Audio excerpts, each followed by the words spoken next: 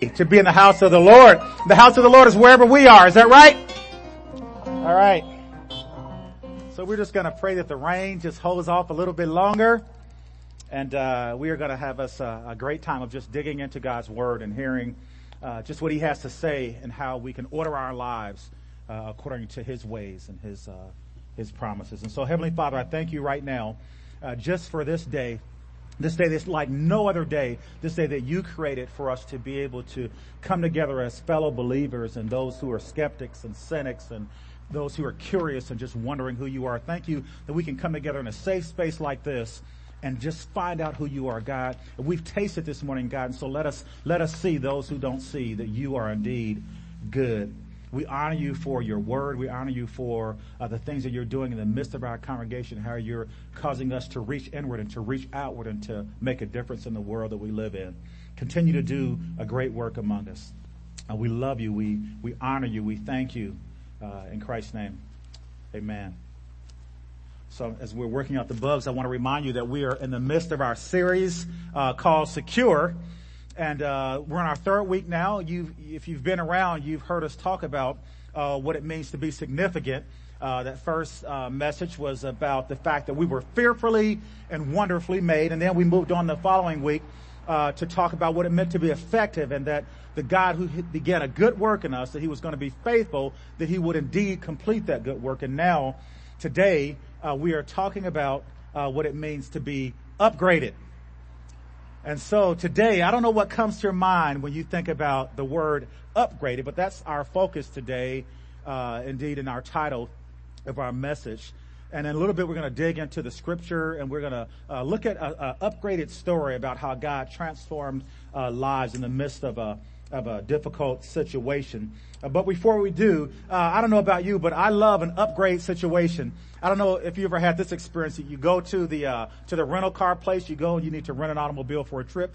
You pull in and you go in because you've rented the compact version. All of a sudden you go in and sure enough, you get an upgrade to the luxury edition. That happened to me once, and I tell you, it was a wonderful experience. I didn't like the gas that I had to pay for to fill up that tank, but I enjoyed the upgraded experience. I don't know if you've had upgraded experiences or not, but I remember as a young missionary with my family of 6, and we were heading back to a third world country to serve for Christ, and we went to the airport, and sure enough, we had tickets that were purchased for us, and we were on standby and talked with a lady at the counter, and we went and sat and patiently sat, and all of a sudden she came over and says, "We actually indeed have seats for you guys, but you have been upgraded to first class." And so for the first time, my family of 6 got a chance to sit up front in that upgraded cabin.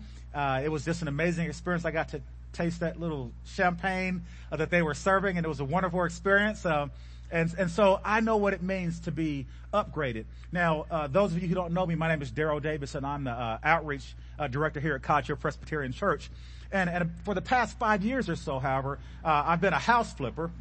And so being a real estate agent, I've been involved in the process of transforming houses, in turn flipping houses and creating out of chaos something that's wonderful and beautiful. And so part of that process is taking something that's in pretty rough shape and causing an upgrade to take place and causing it to be beautiful. And make no mistake about it, long before there's an upgrade, it always looks like there's a downgrade.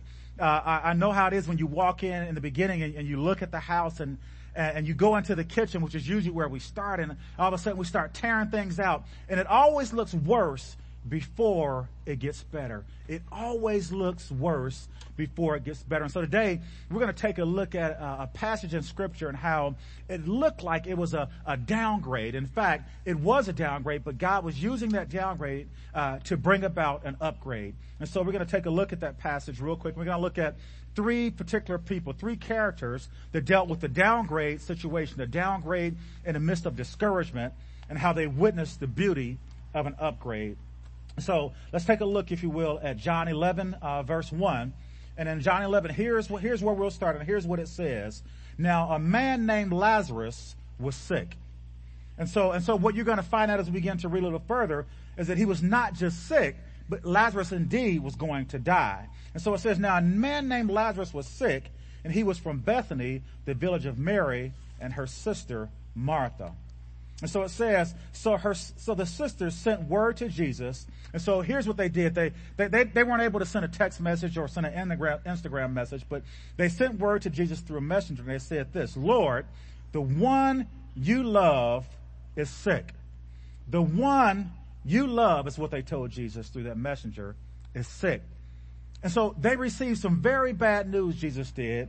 In the midst of a situation that he was going about doing good things, he received some very bad news. And so I can't help but think about the situation we're in right now with COVID-19. And I can imagine that many of you have in turn received some very bad news about the loved ones that you care about and that you support. And perhaps you too know what it is to receive some bad news that the ones that you love are sick. And so maybe it's with COVID-19, or maybe it's that other C word that we don't like to mention, but maybe some very bad things have occurred in your life. Maybe the job that you love didn't turn out the way that you thought it would, or maybe the dream house that you love, maybe that dream house is in the midst of a foreclosure situation because of the difficulties related to COVID. Maybe your dream marriage is turning into what appears to be a nightmare. And I wonder if you can identify with Mary and her sister Martha, who sent word to Jesus saying that the one you love is sick. Now, we know that Jesus loves us, that God loves us dearly, and that we know that Jesus from Scripture dearly loved his friend Lazarus. And you would have thought that Jesus would have came running quickly to where Lazarus was to change his situation from bad to better.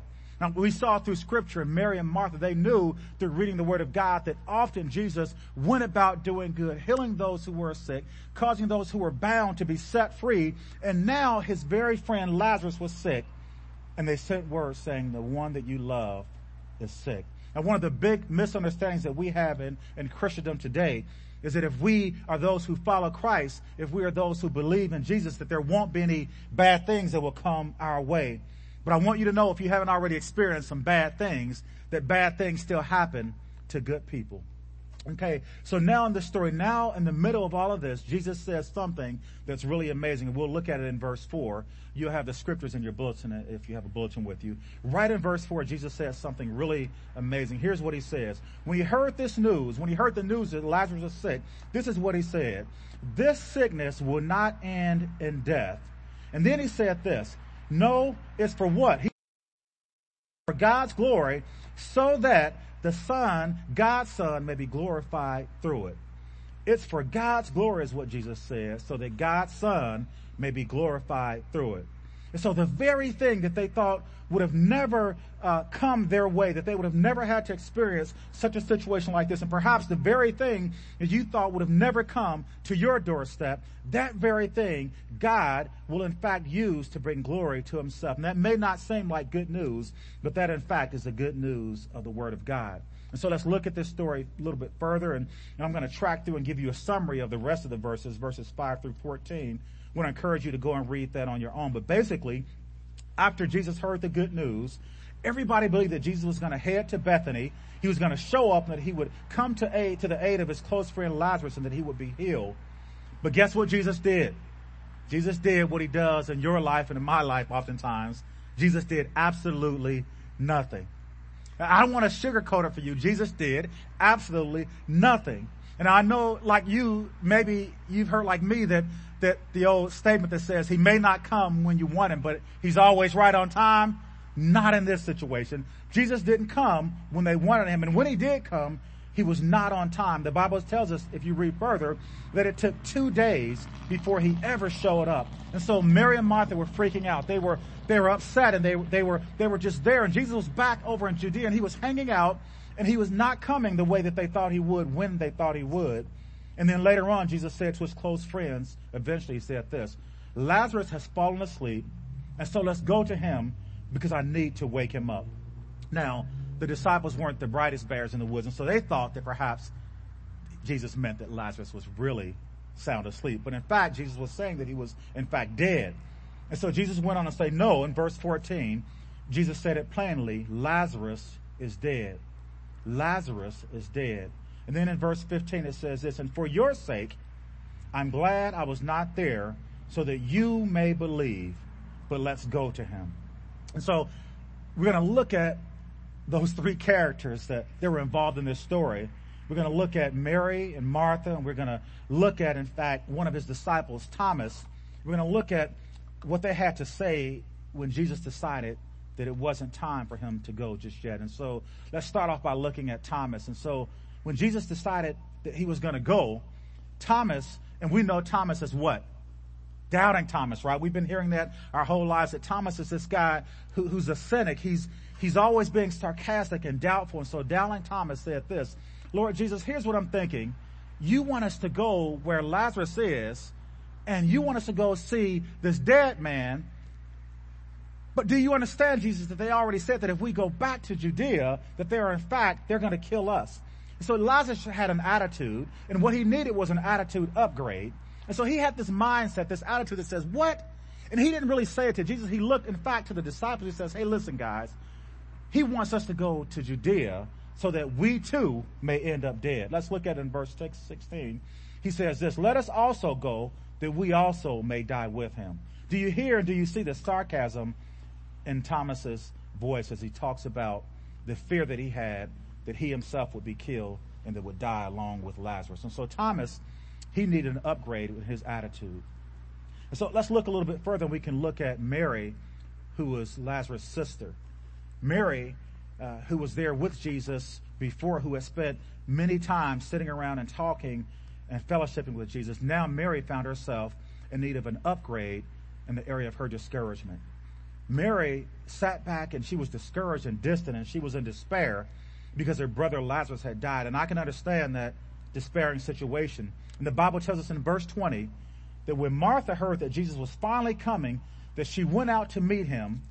But what did Mary do? The Bible says that Mary, she stayed at home. Martha went out to the gates to meet Jesus, but Mary stayed at home. And why did she stay at home?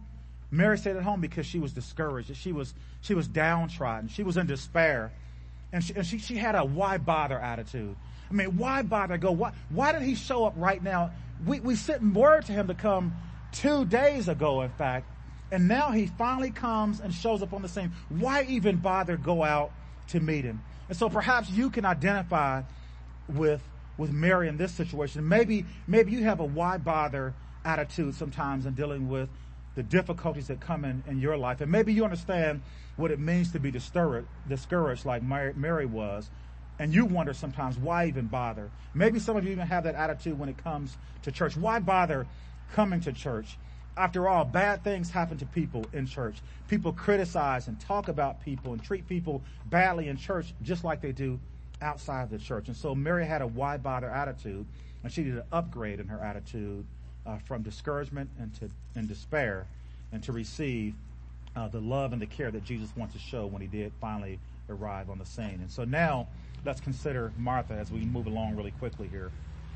Martha, as I said before, she made her way to the gate where Jesus was as he was arriving on scene. But Martha was disappointed. She was angry, and she needed an upgrade in her heart, in her area of disappointment. It says in verse 17, if we look back, on his arrival, Jesus found that Lazarus had been already dead in the tomb for 4 days. So for 4 days we see here that Martha had moaned and groaned and had grieved the death of her brother Lazarus. For 4 days, he was already in the tomb, 4 days dead. Then in verse 21, Martha said this, Lord, if you had been here, my brother, he would not have died. If you had been here, Lazarus would still be alive today. You see, Martha was disappointed. She was discouraged, and she needed an upgrade in her heart to move closer to her passion for Jesus. But the good news is that Martha didn't stay there.